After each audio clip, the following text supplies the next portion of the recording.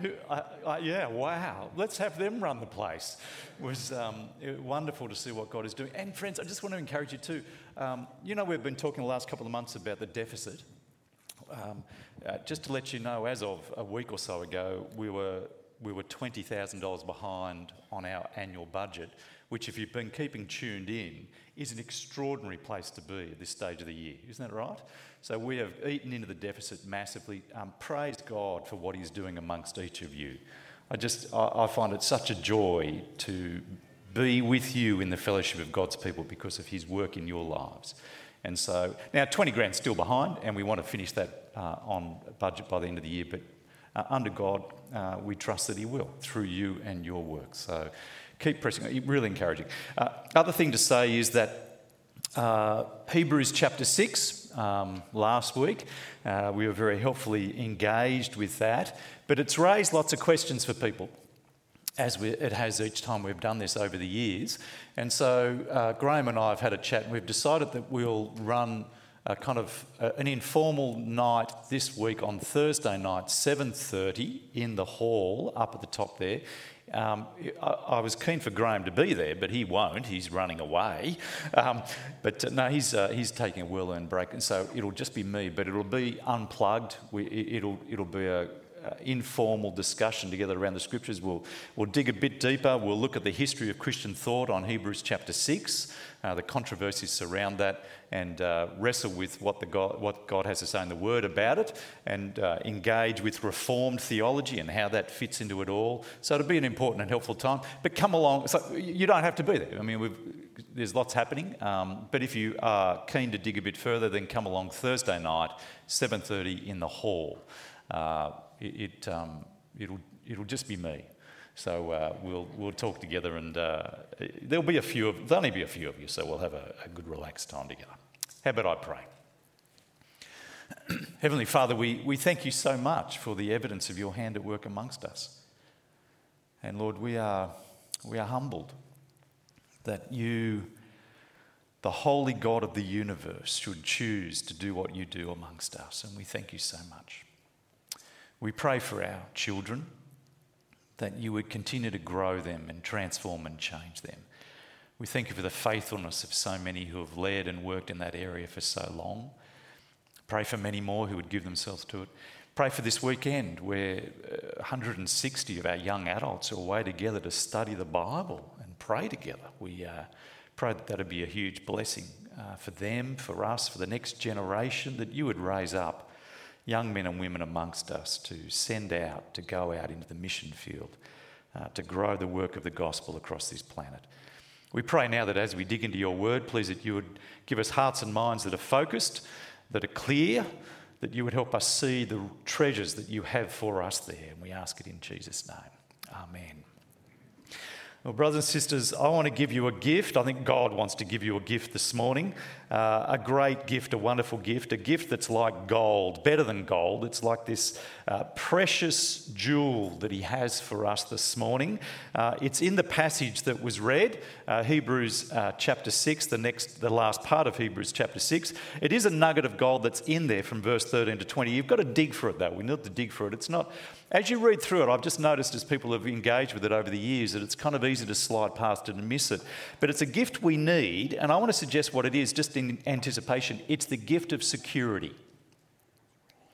It's the gift of being secured, of having security, of having a life that's grounded and deep and strong and stable. That's a gift that we were made to enjoy. God made us to know security as people, to be secure, not insecure, but stable, firm, solid, not fearful.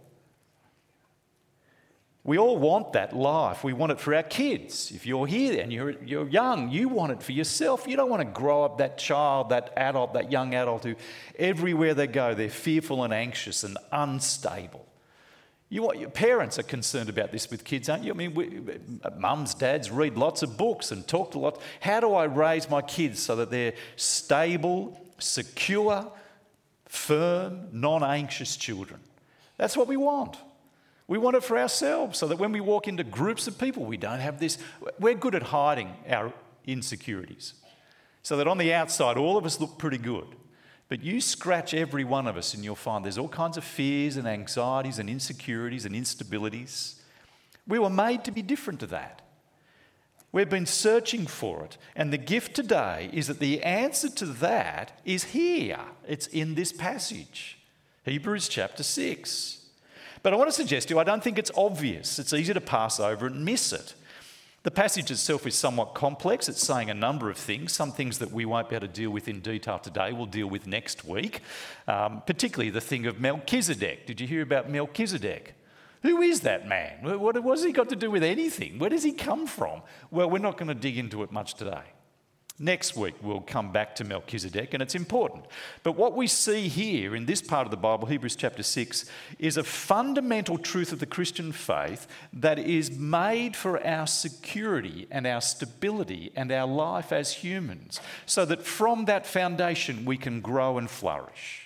It's a beautiful gift. So let's start the digging. There's the promise of where we're going. Let me try and get us there. Let's see if we can rush through it. There's a lot to get through. Let's start digging by noticing the context. Have a look there in verse 11, chapter 6, verse 11. We want each of you to show this same diligence to the very end so that what you hope for may be fully realised. We don't want anyone to become lazy, but to imitate those who through faith and patience inherit what is promised. Now notice that. We want you to be diligent to the very end. Don't become lazy. And we want you to inherit that which the patient people inherit. The faith and patient people. Now, when you say to someone about being patient, what does it say about the context they're in? Just the language of calling someone to be patient says something, doesn't it? And this is worth just noting this on the way through. This is not the main point, but it's a piece of it. When you say to someone, be patient, you don't say that to someone who's swanning around a tropical island with beautiful sunshine and the waves perfect and a drink and a meal. You don't say to them to be patient. What kind of context do you say to someone to be patient in? What's the context? Going through suffering or trials. You say to someone to be patient when they're 6 months out from the desert island holiday. They haven't got it yet. They're in the rain. They've got La Nina or something happening to them, and it's a mess, and it's cold, and it's meant to be summer, and you say, be patient. You see, you say be patient when it's not delivering. These people are told to be patient. Why are they being told to be patient? Very important to hear. They're Christians, Jewish Christians, and they're being told to be patient because the Christian faith isn't delivering yet. The Christian faith isn't giving them health and wealth and prosperity. It's not making their life better. It's tough. You tell someone to be patient when it's not easy. And let me just bang on this for a moment longer. It's critical to get this. If you're young and you're amongst year 5 and 6 and so on, getting the expectations for Christianity is deeply important. What are the right expectations for being a Christian? If you come to Christ and become a Christian, life changes profoundly.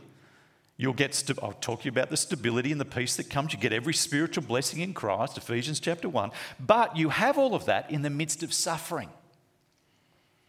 Becoming a Christian will not make your life easier. The first 5 to 7 years of my Christian life were hard. I wasn't sure I could make it because my previous life was far more fun. My friends there were much more entertaining and enjoyable than my church friends. And I just didn't think I could do it. Be patient. It tells you the expectations of the Christian life. It's not easy to be a Christian. These people were struggling, and so the author says to them, be patient. Critical to grasp this. If you buy into the idea that the Christian life means life now will be awesome, it'll destroy you. You'll be disillusioned or distort Christianity. Be patient tells you what the nature of the Christian life is. Now, That's not saying you don't get nothing. I mean, every spiritual blessing, you get security and so on. But be patient. That's the context. Hang in there. Then he gives, now we come to our passage, verse 13, he gives an example of someone who exemplifies patience in the midst of not being delivered. Not being delivered literally, actually. Not having the baby delivered, right? It's Abraham. Look at verse 13, 14. When God made his promise to Abraham, back in the Old Testament book of Genesis, since there was no one greater for him to swear by, he swore by himself, saying, I will surely bless you and give you many descendants. Now, this is a quote from Genesis chapter 22. God promised this man, Abram, whose name means father, actually, dad. And Abraham means big daddy, right? It means great dad. And so this man whose name is Dad is promised lots of kids. The problem was when he had the promise first given to him, he had no kids. And he was 75. And his wife was 65. Now, how many 65-years are sitting amongst us at the moment? Hands up if you want kids right now. Right? Well, how many 75-year-old men want to go back there? These guys have been barren. They've not had kids. But they had a promise from God. They had to wait 25 more years to get that promise fulfilled, at least one child. Wow, he's in a Zimmer frame, walking around trying to teach this kid how to walk. They're very old, right? But it did happen. It did happen. Verse 15, after waiting patiently, you see the word patiently? They didn't get it. They went a long time without getting what was promised, but they did then get it. And we know from the rest of the book of the Old Testament that God's promise came through in spades. Thousands and now millions, children of Abraham. The preacher's point at this stage is a simple one. There will be years without you getting what is promised by God. There'll be years where you don't enjoy the promises that have been made for you. You don't get them. That's the simple point. But it will come. But it will come. So be patient. Wait, trust, don't give up. Now, that's a simple and profound point. Christians, imitate Abraham. Don't read the circumstances of your life as evidence that the Christian faith's not working. Now, you'll think that if you think the Christian life's meant to make your life better and wonderful and the best life you can ever have, and if you think that's what the Christian life's meant to give you and you're finding it not that, you'll go, it's not working. No. That's exactly how the Christian life is. Every spiritual blessing in Christ, but who hopes for what he already has, says Paul in Romans. Don't give up. God has promised he will deliver, just not right now. Now, there's the simple point, but there's far more going on here. And here's where we dig a bit deeper. Why does the author choose Abraham to make this illustration? Well, there's a few reasons. He's a very good example of someone who was promised something and had to wait a long time to have it come. He's just a good example. But he's also the father of all those who believe, who are believers. There's a lot going on here with the example. But there's far more. There's another reason why he chooses Abraham. And it's complex.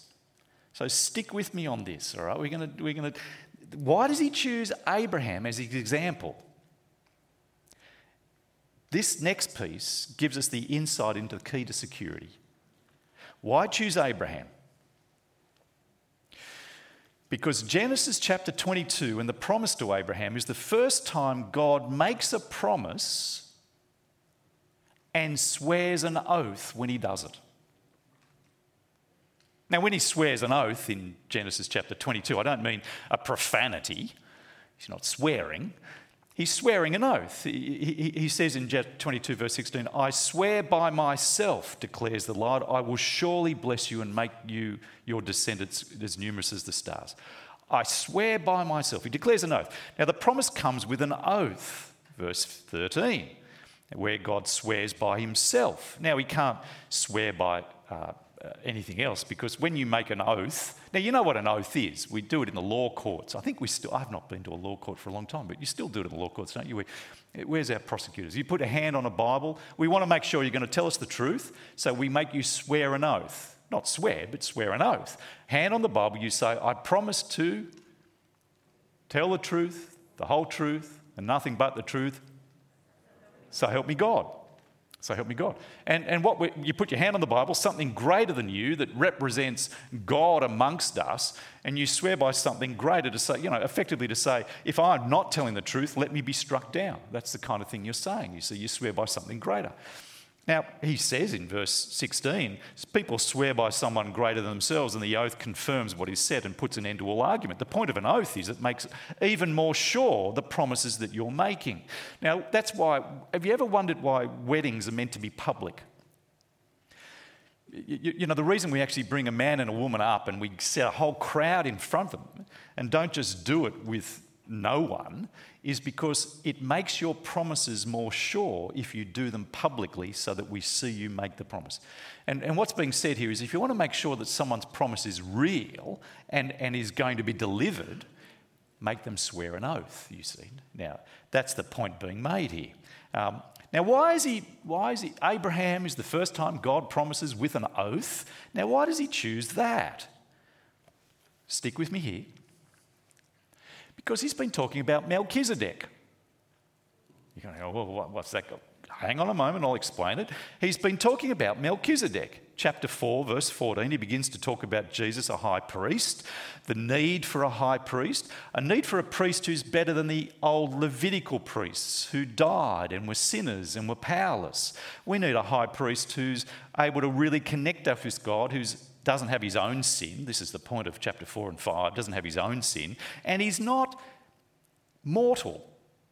He's eternal. He doesn't die. So that he's there forever to perform the role of priest. That's the kind of priest we need to bring us to a holy God. So he's been talking about priests. And verse 6 of chapter 5, he then quotes Psalm 110. Which talks about Melchizedek and the need for a priest forever in the order of Melchizedek. Now, who is Melchizedek? We'll come back to him next week.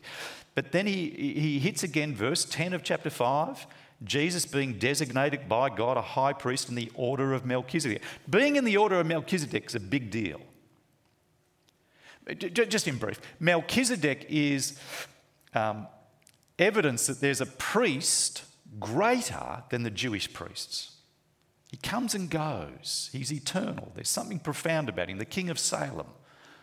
And Psalm 110 says, God says, there's going to be a priest coming who will be in the order of that Melchizedek priest, the greatest priest, the best priest you could ever have, the one we really need, the one who will secure for us forgiveness with a holy God, unlike human priests who can't pull that off. We need this one in the order of Melchizedek. It's Psalm 110 that tells us this. And the author of Hebrews has been talking about Psalm 110. Then he has this aside, which we looked at last week and we're looking at again this week. But he finishes that aside, verse 20, talking about Melchizedek and Jesus as the high priest in the order of Melchizedek. And chapter 7, he hits Melchizedek big time. That's why we'll come back to him next week. It's all about Melchizedek. Now, I know you will... Why? Next week. Right, we'll hear more about it. But it matters. It matters that Jesus is a priest in the order of Melchizedek, his kind of priesthood, because that's the only kind of priesthood that can work. And it's the kind that secures for us a place with God in the inner sanctuary. Really matters. Next week.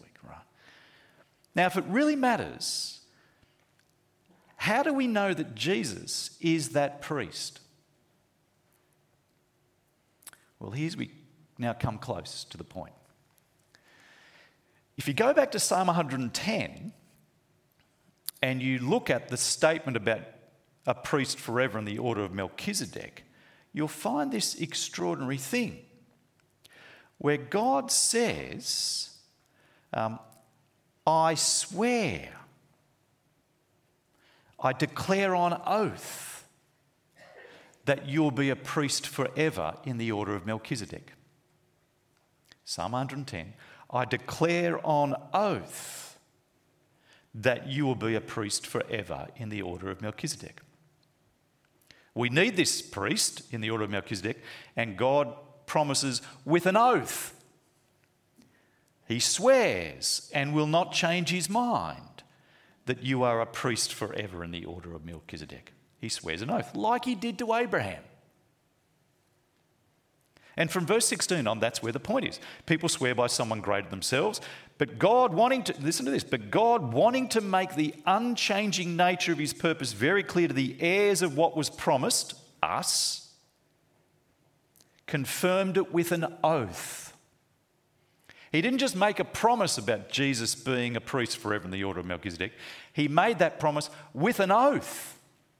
I swear I'm going to do it, right? Verse 18, God did this for a reason, so that by two unchangeable things in which it's impossible for God to lie, we who have fled to take hold of the hope set before us may be greatly encouraged. Now, what are the two unchangeable things which make it impossible for God to lie? Well, they're back in verse 17. What are the two unchangeable things that make it impossible for God to lie? The unchanging nature of his purpose and the oath. The unchanging nature of his purpose. God is invincible. He is sovereign. He rules the heavens and the earth. He does as he pleases. He fulfills all his purposes. If he sets his heart and mind to do something, it's invincible. He can't be stopped. His unchangeable purpose, fixed. And his oath. If he makes a promise and swears by himself to fulfill it, you know he's going to keep it. And so by those two unchangeable things, God's promise is secured so that we may be greatly encouraged that it will happen, just as he promised. Now, what do we do with all of this? There's a detail, which is that Jesus is a priest forever in the order of Melchizedek, and that's a great hope that secures a believer in the inner sanctuary. It gives us an anchor. We'll come to that next week. But the core idea, the reason we can be sure that Jesus is that one, the reason we can be sure that there is a priest in the order of Melchizedek who achieves what the old priesthood couldn't and who secures us in the inner sanctuary, the reason we can be sure that that is true is that God made an oath. He swore that it would be true.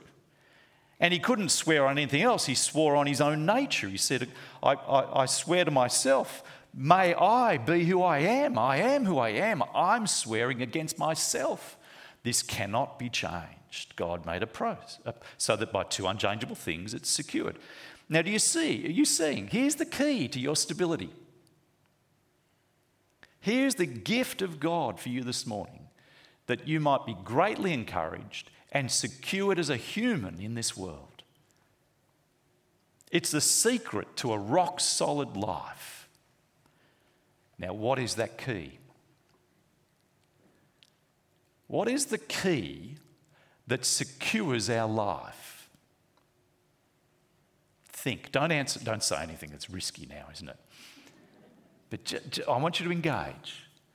After all you've heard, what is actually the thing that secures us and gives us stability and ensures that we can live non-anxious lives? What is the thing that stabilises us, that's a rock for us to build our lives on? What is that thing? It's there in the passage. We've just gone through it.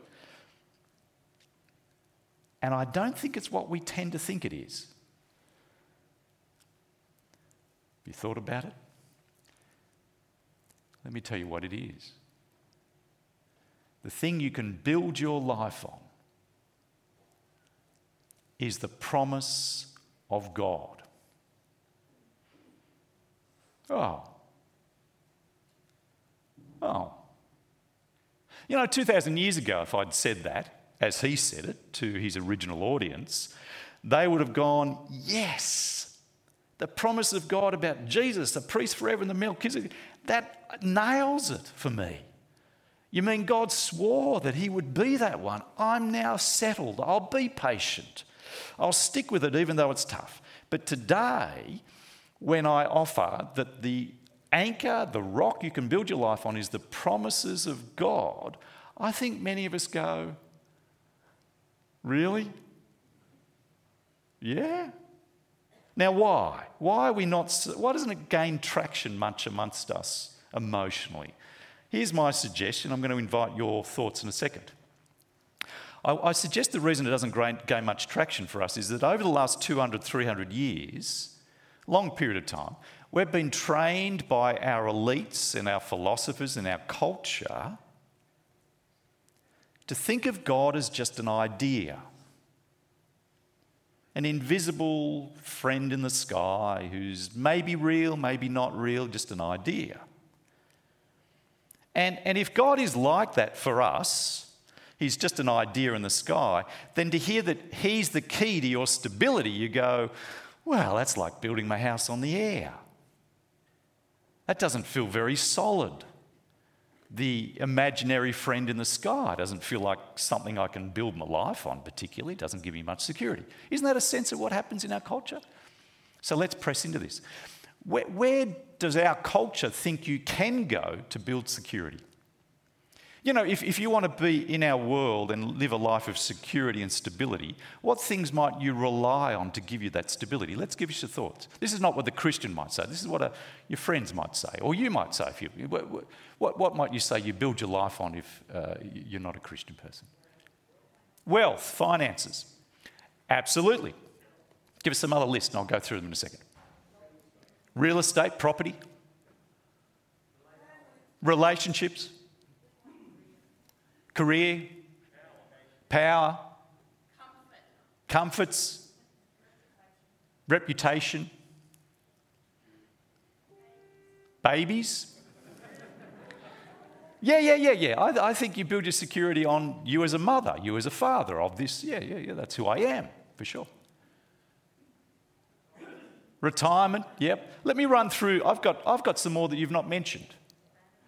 I'll give you some things that I think people build their lives on and pull them apart. Ready for this? I think people, how do I build my life rock solid? I build it on science. I build it on matter, the earth, the planet. I build it on relationships. I build it on ideas. I build it on values. I build it on health. I build it on career. I build it on money, finances. So let me take you through each of these. Think about each of these. And so if they're the ones you're building your life on, science, or the planet, the rock we're on, or relationships, they're tangible, and you kind of go, I can get security in those things. God, he's just an idea. He doesn't do much for me at all. Well, let me take you through these. Matter, rocks, the planet. A moment's thought helps you notice that the planet we're on has no foundation. It's just a lump of rock with nothing. And even the surface of the planet is not solid. It's sitting on a molten core. It's moving and changing. So rock solid really just means solid for a period of time. You know, 150 years ago, 200 years ago, scientists, philosophers would have said that matter was eternal. And so, you know, the rock solid thing, matter's been forever, existed forever, 150 years ago. But now the Big Bang demonstrates that no, matter hasn't existed forever. It's come into being and therefore will go out of existence. So matter itself is not solid. The earth is not here forever. In fact, the sun will blow it up soon. Which therefore means if you are building your life on the things that you build here, they'll be gone. You'll be gone. There's nothing tangible that lasts on our earth. Let me give you some other ones. Science itself. People go, you know, I can't believe in God, but I can believe in science. Science is where, you know, the facts of science. Well, put aside all the twists and turns of how science and its thinking has changed. I've just given one example, how it keeps changing what it says is true over the centuries. Philosophically, it's based entirely on assumptions that are unproven. Did you know this? Science operates with an assumption that there is a reality that's external to the observer. That this outside of you is real. That's an assumption science makes but can't prove. It just operates with that assumption, an unproven one, which is the whole basis of the whole exercise. Mathematics is based on a series of assumptions that can't be proven. When you dig into it, it's like a house of cards. It all disappears. Science actually, and consistency, it's based on the idea that things happen consistently and you can assume. No, that's an assumption. Science isn't something to base your life on. What about relationships? I think one of the ones we do go to, you went to it, relationships. Build our lives, base our security on my parents, on my children, on my marriage, on my friends. I know your friends. I know your married partner. Few things. Have they ever let you down? Yes. Will they do it again? Yes. Will they live forever? No. If you build your life on your partner, you will one day lose them and you will be lost.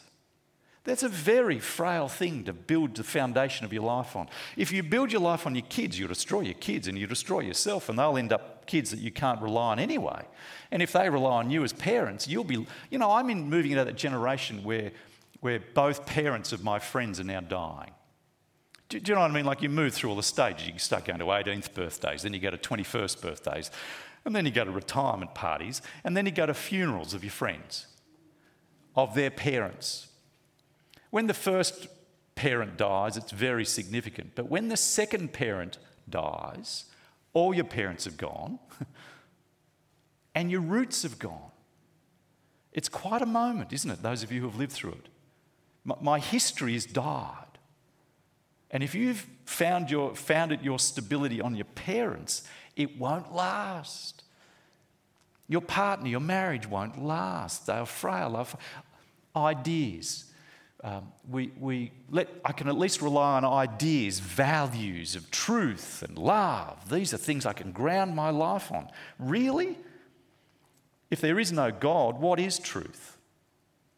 If there is no God, what is love?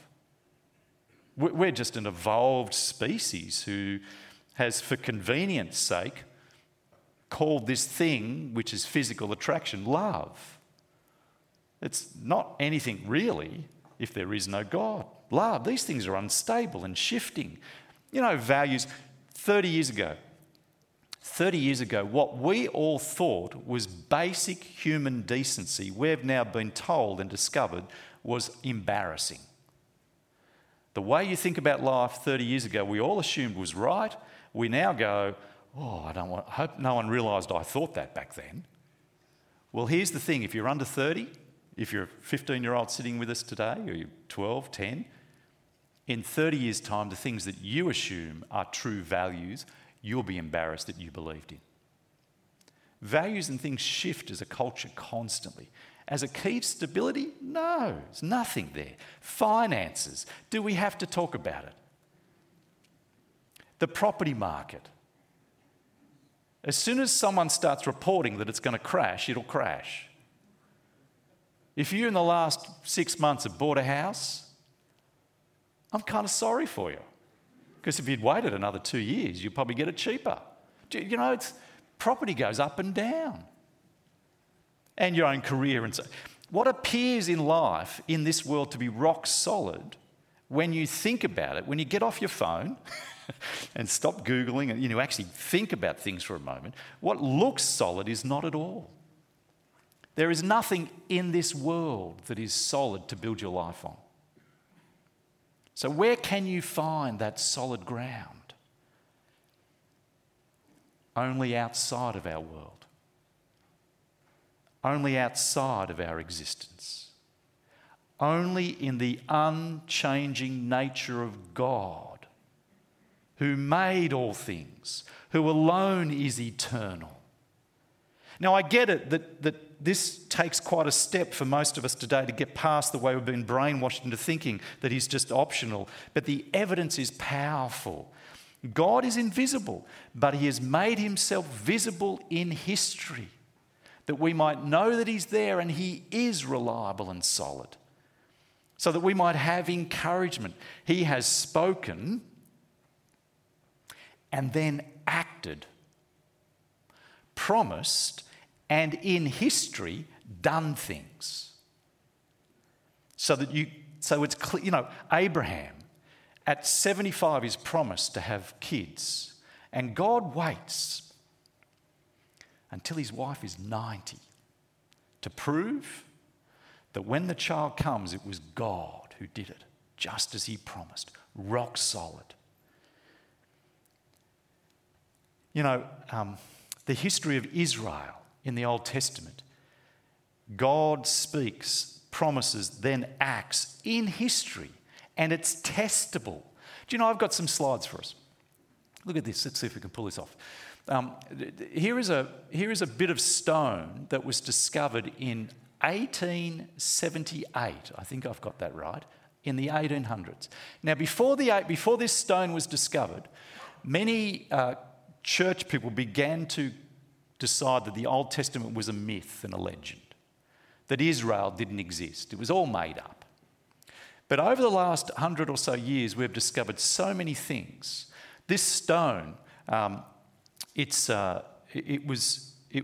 talks about, it was discovered in 1890, actually, and it has a little statement on it here.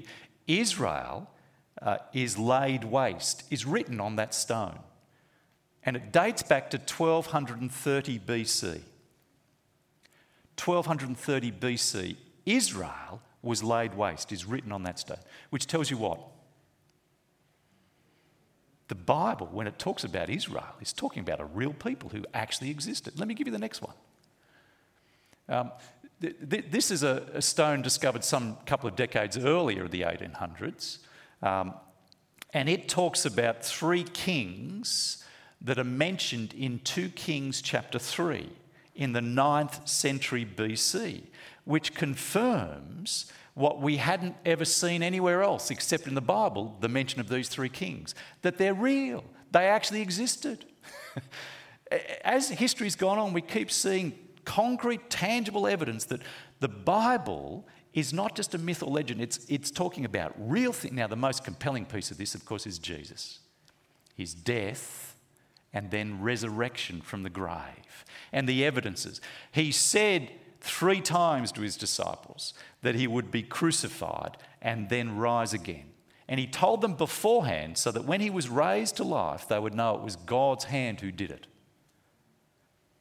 God is invisible, but for our encouragement, he makes promises and then fulfills them in concrete, tangible, historical events that you can touch so that you can see him there. Why? Because heaven and earth may pass away, but my words will never fail, says Jesus. Heaven and earth, as solid as they seem, are nothing. God is eternal. His words of promise are eternal. The grass withers and the flowers fall, but the word of the Lord endures forever, because it's the word of the God who created all things, who is himself the only solid thing in existence, who lasts forever. There is nothing solid like the eternal God who speaks. Anything you can see, touch, feel, it will disappear. The only thing that's solid is that which is outside of us, God himself. Now, what does all of this mean?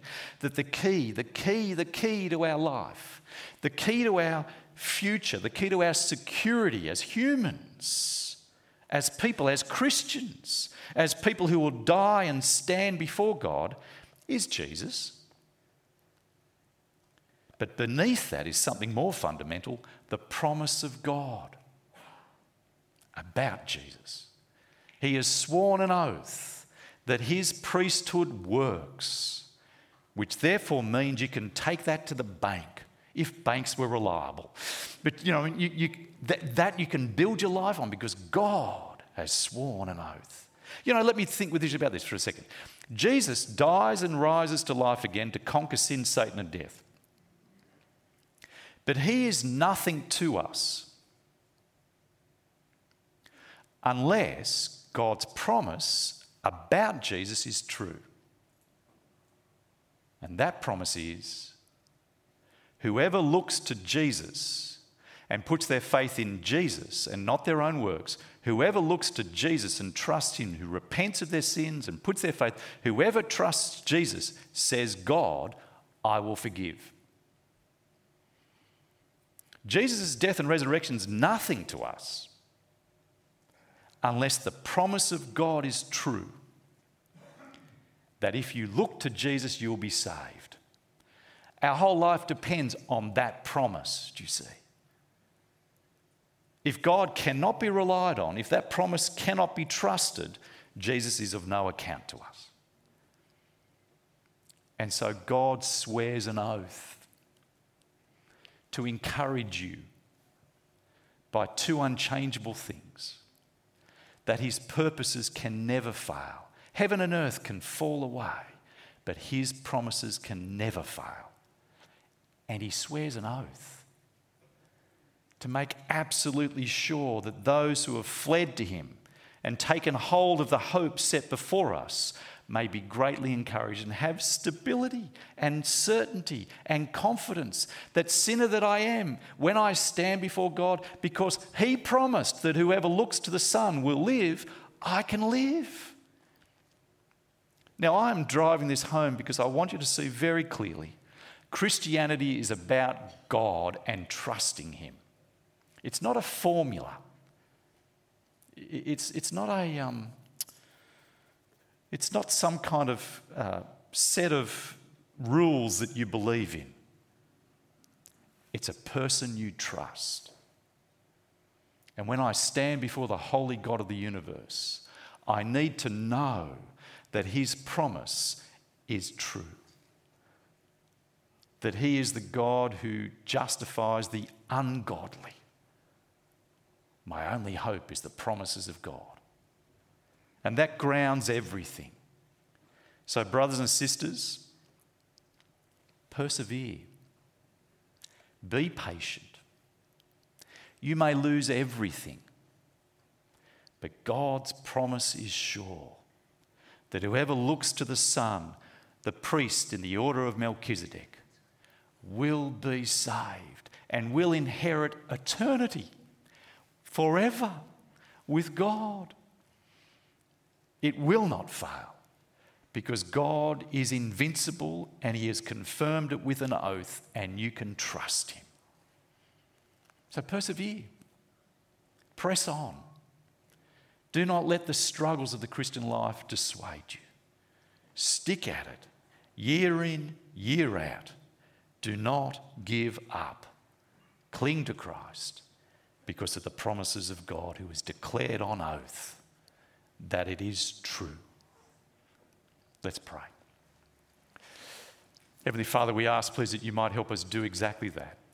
To know you for who you are, the God who is faithful, who promises, and who has gone so far to swear an oath to give us confidence that it's unchangeable, that you are the rock. Help us know you better. Help us find stability, therefore, and confidence and security, that we can live our lives flourishing under the strong hand of the great rock we build our lives on, you. We ask it in Jesus' name. Amen.